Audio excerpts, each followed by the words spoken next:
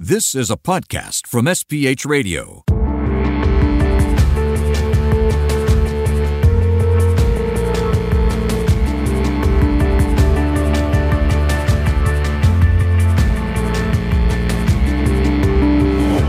I'm Loretta Lopez, and this is True Crime SG. And with me today is Mr. Melvin Singh. Thank you, Melvin, for speaking with me today. Thank you for having me. Melvin, tell us, where in the newspaper did you begin your career as a reporter? I actually started as a journalist with the predecessor of the Channel News Asia. It was called the Television Corporation of Singapore.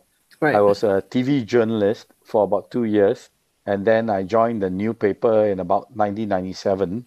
And my first love is sports. But my boss, who's now the editor of Tamil Murasu, Rajendran, suggested, with my background, I was a police officer for close to 6 years. He suggested, I might do well as a crime reporter with a newspaper. And I thought, why not give it a shot? Yeah, that's how I ended up on the crime desk with the newspaper. So you mentioned that before you joined the paper, you were the Singapore Police Force? I started off in Toa Payoh Police Station, and then I was in Bedok Police Station, where I was a detective in the anti-drug unit. And then I ended up becoming an investigator. So I've had a range of jobs when I was in the police force. So what did you learn, do you think, as a police officer that you think contributed to your experience later as a journalist? Well, you learn whether it's a detective or a regular beat cop or even an investigator, stamina, perseverance, sheer doggedness. When you sniff out the lead and you're chasing a story, to be relentless, to have the stamina to see the story through to the end. Okay, Melvin, it's time to turn our attention now to the Anthony Le murder case. Annie Leong Wai Moon was a loving mother and a filial daughter. She worked as an insurance agent and was described by many as a good and obliging person. She doted on her 4-year-old daughter, Evelyn, and family and friends say the two were very close. Annie was also separated from her husband, Anthony Le. The estranged couple had tried to reconcile a few times during their 3-year separation, but eventually Annie filed for divorce. On the night of May 14, 2001, Annie received a call from Anthony. He wanted to meet him at the void deck to sign some papers. Annie brought her daughter with her. However, upon realizing that neither of them had a pen, Annie left her daughter with Anthony and returned to the flat to get one. It was on her way back up that she was brutally stabbed by a boy who was just 15 years old. Annie stumbled to her flat and collapsed outside her gate. Her frantic mother called for help. Unfortunately, Annie died a few hours later in Tan Tock Seng Hospital. She was just 29 years old. So my research is based on all the newspaper articles from the new paper covering the case and trial, as well as a book entitled Guilty as Charged. My first question to you, Melvin, is, did the police suspect Anthony Le from the start? I mean, is that a natural start place to any murder investigation that involves a spousal death? The short answer to it is always yes. Crimes of passion, in general, murder cases in Singapore are committed by people related or known to the victim. So the short answer is yes, he would be a significant suspect right from the offset. Now, he played quite the convincing grieving husband at Annie's wake. Yes. He was very humble. He was very sad. He admitted to the fact that he had committed adultery, that his wife was the better person, etc. Yes. Now, at that point, do you think the police fell for his act? Nah. What is interesting in that bit, you have to know the mindset of the police. Who's going to outrightly admit to a crime? They would have gleaned from interviews with the victim's family, his nature, his past misdeeds. Annie was separated from Anthony. A large part of it had to do with his infidelity, not once. Also, debt he incurred from failed businesses, etc. He didn't have a particularly good track record. He was known to be a hot-tempered person. Smooth talker at the same time. He had certain traits that would suggest that it may have been a heated argument, something that could have sparked, maybe not murder at that point, but, maybe an incident out of passion that turned really bad. So he would have been a significant suspect. And even though he gave that interview And that interview in itself is interesting because what happened was there was a funeral wake held at her home. And at that wake, Anthony, who was, not expected to turn up because they were already separated. I think he was living in his flat in Pasir Ris. She was living in Hougang. He turned up and he was sitting away from the wake. Now, newspaper had a habit, actually, most papers back in the day had a habit of, putting a reporter at the funeral wake of a significant event because someone of interest might turn up and help put together a profile of the victim. In this case, the reporter Tanya Fong, and she was at the wake, not so much to wait for Anthony Le, in the hope that something of significant could come out of it, maybe build a profile of Annie. What happened was, if memory serves me, he was spotted sitting a distance away looking quite despondent. Yes, he was separated from the family. Yep. Correct. And, he had a bad track record with the family, so understandably then. And she approached him, and that was good instinct on her part. And she asked if he was related to her. And he said, I'm the husband, etc., etc. And then became this confessional. He said everything, I don't deserve her. I treated her badly. She was everything I was not. She was such a good person. I'm such a horrible person, blah, blah, blah. And right at the end, he said something to broadcast a particular message. He said, I am innocent. And the duty editor of the day, Saw Teck Ming, another very sharp man, this fellow saw, what was a significant story. Did the journalist believe him to be telling the truth? You develop after a while an instinct when a person is making, outlandish claims, etc. You learn to be skeptical. And there was always that sense of skepticism, But what was interesting is the CID was actually looking for him. And they couldn't find him. The detectives couldn't find him. Now, that's not to suggest he was on the run, but he could not be found. So the day after the story went out, or the day the story went out, so that's the third day, 3 days after she was stabbed, from what we were told, the detectives were all called in for a meeting by their boss, and they were reprimanded, Here's a journalist was able to find him, and you fellas couldn't find him. That story ended up being hugely significant because there were elements in the story that was later presented in court. But how come the police didn't plant themselves at the wake either? So here's the thing, right? I mean, the police could have been there and, they have left for a few minutes. And just in that little window, he turned up. Not to suggest that he was trying to dodge them or anything, but there could have been a confluence of many things. And, Tanya Fong just happened to be at the right place at the right time.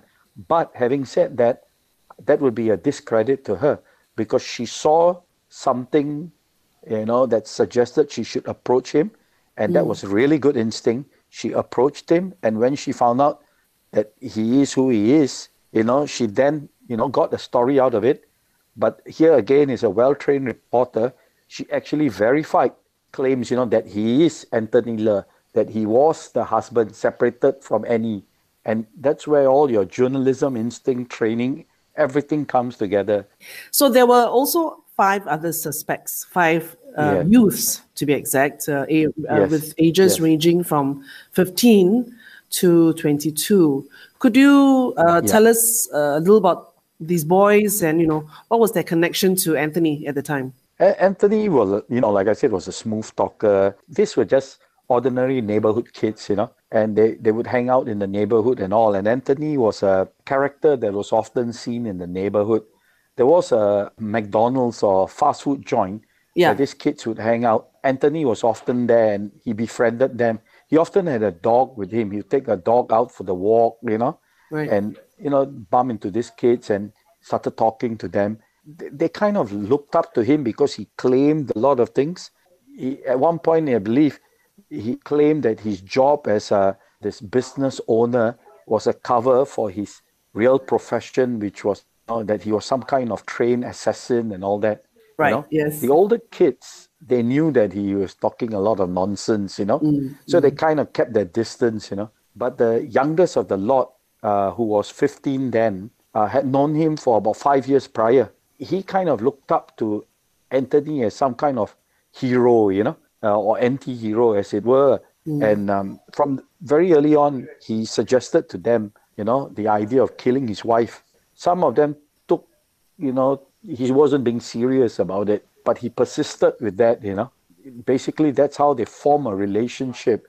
So you mentioned how, he broached the subject of getting them to kill his wife. He also did the same thing with his ex-girlfriend, two ex-girlfriends. Two girlfriends, yeah. One was a Miss Ho and another one is in fact, an ex-business partner also, Miss Tan. Yeah, correct. Whom he had, I think, a brief affair with, right? Yeah, so he had a string of affairs.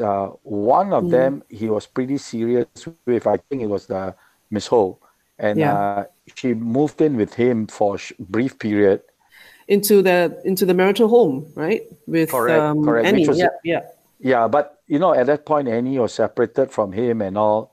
And the dynamics were difficult because Anthony and Annie already had a daughter, a very young daughter. I think she was a toddler at that point, maybe 3 years old or so. So the conversation about killing the wife and all came up in the context of how, I think, if I recall, Ho wanted a divorce, meaning Ho wanted Anthony to divorce Annie so that they could be, something more concrete, Right. And then Anthony said the only way that can happen is if I kill my wife, etc. With Miss Tan, it was different because Miss Tan, because of the business venture, she became suicidal and all. Anthony broached the idea to her that before you kill yourself, you kill my wife and then you kill yourself. At that point, why he wanted his wife, and they were not divorced yet, but she started divorce proceedings. Why he wanted her dead was never so clear. Let's move on to the trial. The trial of Anthony Le began on the 19th of November in 2001. He was jointly tried with a 15-year-old boy, the one he befriended, the one that knew each other for a few years, for the murder of his wife. Now, the boy's identity, of course, was suppressed as he was a minor at the time. Now, according to the newspaper articles from the start, it was a really packed courtroom. Why do you think there was such an immense interest in this case? It was very fascinating. I conduct the basic reporting course. One part of it is court and crime coverage. I would take the young reporters or new reporters rather to the subordinate courts and show them. And they bumped into a member of public who had popped out of a particular court case that he was watching. I told the reporters about these members of the public who would turn up for these high-profile cases. I asked the member of public, would you explain to the journalist, why do you turn up for these cases? And he said, it's drama, but better than the one you watch on TV. Oh dear. So the thing is, when you have, whether it's a case with salacious details or case with gory details, it's a tangible. It happened in Singapore. These characters are there in front of you. You turn up in court, you can see them, you can see how they respond. And what was fascinating, I think, with the Anthony Le case was almost every single picture of him was him smiling. Yes. Yes. Even the picture that newspaper took of him at the funeral wake, though he kind of bent over his wife's coffin and all, an attempt to look like he was grieving, the grieving husband. The other pictures of him talking to the journalist had him smiling or smirking, depending on your disposition. When he was led to the scene of crime, again, he was smiling, led to court. You can see him smiling. He was always smirking or smiling, something almost sinister about his appearance. Right. And I think all that became a tangible, and people wanted to see who would do this, who is this kid who would stab a woman to death, all those details put together. And sometimes, well, not sometimes, often, when you give something enough media cover, it becomes absorbing news. People want to follow, and nothing quite like going to court to see it up close. Now, Anthony Le and the boy, the 15-year-old boy, they both had separate lawyers, right? So defending Anthony was the late Mr. Subhas Anandan and Mr. Anand Nalachandran. And defending the 15-year-old boy was Mr. Edwin Seah and Mr. Peter Ong. And the deputy public prosecutor was Mr. Loh Chong Yao. So there are not only two separate individuals to try, there are also now two separate defense lawyers to fight. Sounds to me like the DPP would certainly have his job cut out for him. So in a situation like this, might it be a rather complicated trial then? No, I don't think you should look at the number of defense lawyers and all. I mean, some accused persons, if they have deep pockets, they would hire an army of lawyers, You have a senior counsel perhaps and a group of other lawyers who would be handling the paperwork, etc., pointing him in the right direction. The reality is the case was pretty clear-cut. There was motive. We won't call it confessions, but there were condition statements, given to the police by the other kids. You mentioned all the other kids. One of them was an adult at that point, 22 or so years old. Yeah. So you've got statements from all those fellas. So the idea that killing the wife, though Anthony did not deliver the fatal blow, that was discussed with so many different people. Right. You've got the two women he had been involved with. You've got the kids he had been involved, he was hanging out with. So the evidence there on that front was already overwhelming. And then you had the perpetrator himself, right? Meaning the boy who delivered the fatal blow. That boy also provided statements that said it was Anthony who came up with the whole conspiracy. So I think the evidence was overwhelming. No matter how many lawyers you have, I would argue that it was a much harder case for defense than prosecution. Okay, so now 6 days into the trial, Anthony Le takes a stand. This would make it about November the 27th. And his defense was, it was all a joke, a dare, if you will. And this was the same defense that he stuck with throughout the entire trial. So take us through how the prosecutor refuted Anthony's claim that was all just a bad joke and that it stemmed from him daring the boys. Well, on the one front, if it was a joke, the joke repeated to many people, and it was not just one. It was not just the 15-year-old boy. It was the other boys, the two women. That's one part of it. The other part of it was he actually delivered a plan, a very detailed plan of where to do, how to do, where to discard the knife, what to say after if you are arrested, where the cameras might be, etc., etc. It was very detailed plan. If you are making a joke of it, I'm only joking, a very colloquial way of saying, I didn't mean to be serious about such a thing. You wouldn't be as detailed. And then there was the practice element. And what he did, not just with one of the boys, was the idea that you practice stabbing a bolster with a knife. So if it was a joke, why would you go to the extent of getting the boy to practice stabbing a bolster? All that is demonstrative that has gone beyond just being a joke. I think one of the things Anthony said in defense to that was he had to do that to continue the dare or something, to show the boys he was serious, to see who would kind of give in. Correct. His argument in court was very weak. So, one of the things he said was, look, the boys were all talking themselves up, how they were big gangsters, big fighters, and they wanted to be tough guys.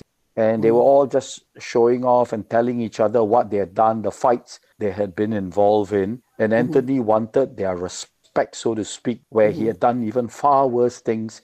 But the significant problem was he had very detailed plans. And the day his wife died, many of those things he had planned and talked about took place. That the killing was going to happen at this particular place, that he was going to be stabbed with this particular type of knife, that it will be hidden in this particular way, etc., etc. It was so detailed, and the action that took place matched exactly those plans. It's kind of hard to dismiss the whole thing as, oh no, it was just a joke gone bad, so to speak. Obviously, it wasn't. Yeah, and he insisted as well that he was in control of the situation because that he never revealed where Annie lived and so on and so forth. He even said that he didn't coerce the boy into committing the crime, that the boy acted on his own and that he was just as shocked. But what evidence proved, right, contrary to this statement was, as you mentioned, all the teaching, bringing the boy to the house, teaching how to stab a bolster. Correct. So the evidence was overwhelming. And, the case, from the very start, he already had a very tough case, which is why I said, however many defense lawyers you have, if the case is overwhelmingly weighted against you, you have it tough from the very start. And the evidence was overwhelming. statement after statement from different individuals who don't even know each other that he had talked about killing his wife. Statements from different individuals who know each other that he had specific plans. Then you had specific practice, stabbing the bolster and all that. It was overwhelming. So whatever defense he presented at that point during the trial, it was really about him proving himself not guilty. Throughout the trial, as you mentioned, Anthony had a very calm, smiling disposition, and he seemed to have an answer for everything. Whatever he said in court, I think people need to understand that the person can say whatever he or she wants to present in court with confidence or lacking in confidence. The judge just listens out for the evidence. It's not how the evidence is presented, it's the evidence itself. So yes, he looked confident, he was smiling, some would say he was smirking and all that, but he was not convincing juries. He was convincing a judge who was listening to the evidence. And the evidence, again, I say, was overwhelmingly against him. Speaking of that, there were two more pieces of damning evidence against Anthony that obviously confirmed the police's suspicions. There was a small piece of torn up newspaper that was found at the scene of the crime. Correct. And there were also Microsoft Word files found in Le's computer at home. So could you tell us more about those two important pieces of evidence, starting with that small piece of torn up newspaper? Why was it so important? How did it link back to Anthony Le? Correct. So this is one of the wonderful things about police work in Singapore that many people are not aware of. Now they see CSI and they know all about, gathering evidence, scene of crime unit, etc. This would be a police detective or a police investigator who turn up at the scene of a crime, spot what looks like papers scrounged up and thrown at the side and, think nothing of it. I remember a public might not think anything of that little crumpled up piece of paper. But that fellow would be asking, is this evidence? Pick up the paper, look at the paper and say, why is this paper here? What is it doing here? Now, what was significant about it was later it emerged that the boy, to conceal the weapon, the knife, had wrapped the knife in that piece of paper. And subsequently, when they went to Anthony Le and picked him up from his flat, the rest of that same newspaper was in the flat. So it turned out to be damning evidence. And by the same measure, when they took his computer and they conducted forensics, the computer has with certain documents, right, Microsoft Word, there's an autosave function. Though it had deleted some elements, some parts of it remain on his hard disk. And it turns out that because he believed his phone was tapped, he's delusional or not, he believed the phone was tapped, the boy and him communicated by computer. And some of these things that, though deleted, remain in his system were words that were of significance, how to discard the knife, you don't do it this way, you do it that way. All, again, strong evidence to suggest there was a plan. Yeah, I'll pay you later. Correct. Now, at one stage during the trial, Judicial Commissioner Tay Yong Kwang, he himself questioned Anthony. Well, he asked Anthony why he did not have a pen that evening of the murder. If you're going to, ask your estranged wife, rather, to sign some documents, why didn't you bring a pen? And also, why did you have to meet so late at night? So the question is, why did the judge decide to ask Anthony these questions? I mean, is this something that's normal? Is this always done? So during proceedings, because the judge will try to understand the sequence of events and try to piece together what transpired. Now, the judge, in listening to the presentations from defense and the prosecution side, may spot a little gap where he or she is not clear what transpired in that gap. And they will ask the question to establish, to fill in the blank, so to speak. And it's not an unusual move. It turned out to be a significant question, don't you think? You talk about the plan and everything. You kind of want an idea of why did the meeting have to be late at night under the cover of darkness? Why did you have to get her to go up to the flat alone? Because she came down with the daughter. The boy was actually waiting up there. Actually, the question became significant. You did mention earlier, before when we started this conversation, Melvin, that the motive to kill the wife never truly surfaced. But what, in your opinion, was Anthony's motive to kill his wife? It was never established other than the fact that the trigger appeared to be when she decided after the separation that there was no going back. She had started divorce proceedings. Earlier on in their marriage, he had become suicidal after a failed business venture. And she had saved him, I don't know, if she was being the good wife, etc. What is interesting is she was an insurance agent. She became an insurance agent rather. Although it was never mentioned if he would be getting a payout, Right. that was a question that all of us had. It was never suggested in any way who would benefit from any insurance that she might have had. He was in debt. He had failed business ventures. So one would assume that if there was an insurance, he would have benefited from it if he was named as a benefactor. But all this is speculative. But it does appear that the trigger was when she decided she had enough and filed for divorce. Now, Anthony was essentially, pretty much bad news. He was deep in debt, as you mentioned. He was a gambler, couldn't pay his income tax, credit card bills problem, couldn't pay his mortgage even.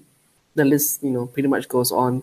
But yet he was able to con 3 women, Annie included, right? If you think about it, and a boy as well, to commit murder. I mean, how is that so? He was a smooth talker. I mean, even when speaking to Tanya Fong, he never paused. He never gave reason to believe that he was other than who he presented himself to be, a grieving husband. But a good reporter's instinct is quite unusual. We always joke that your antenna goes up. Right. You get the sense that this person is not all there, not telling the truth. So you're trained to be skeptical of claims, but certain instincts are, I think, inherent in some people. And in Tanya Fong, it was very clear that he was not telling the whole truth. And he was just a very smooth talker, a charmer. He could convince his mistress to move in to his marital home. And at that point, he was not divorced from Annie. He must have been quite a smooth talker. Do you still think about this case, Melvin? Actually, I had completely forgotten about it for many years until I think it was December 2018 thereabouts when Vijayan wrote a report. And at that point, I was already with the Straits Times that the boy, who's no longer a boy, was out of prison after 17 years behind bars. Wow. And the boy was spared the gallows because he was under 18 at the point of the crime. Although he was tried in the High Court, tried still pretty much as a juvenile, or rather the sentencing was what would have been a juvenile, and he was held under in the president's pleasure. I think he did file for clemency at one point, but he was rejected, and then later his track record was good. While in prison, he was very disciplined, he studied. And if I'm not mistaken, he got his degree while in prison. But 17 years of his life is gone. I think, if I'm not wrong, about 9 years or so after this case, the law was changed so that if it happened again, a teenager would actually have to serve a minimum of 20 years behind bars. Oh, wow. Oh, yes. So this boy lost 17 years of his life, having been conned, having listened and fallen for... He was gullible. Let's summarize it that way. He was just a gullible little kid who believed everything this fella was saying. And he wanted this fella to, I suppose, to give him some respect. Yeah. Because he looked up to Anthony. So he was released from prison, you said 2 years ago. That would make him now 34. Well, he was very remorseful. He had a written statement, an apology, and yes. Well, let's hope that he makes good. He's still got a good 40 years in front of him, whoever he is. I mean, this might not go down well with many quarters, but at the end of the day, Annie was a victim. Annie's daughter, who's today significantly older, obviously, or she'll be a young adult now. Yeah. She was a victim. Annie's family, they were all victims. But the boy was also a victim. I'd argue that the boy was gullible. He fell for it. He was, unfortunately, he did commit the crime. There's no running away from it. But he's paid his dues. He served his time. He was remorseful, but he was waylaid, misled, Seduced by Anthony Le. What is your personal takeaway from this case? So my takeaway is that, on two fronts, it was fantastic police work and fantastic journalism work. And that was Mr. Melvin Singh, copy editor of the Straits Times. Thank you so much, Melvin, for talking with me on this case. No worries. True Crime SG is a production of SPH Radio. It's hosted and produced by Loretta Lopez. You can also find us on iTunes, Google Podcast, and streaming on Google Home.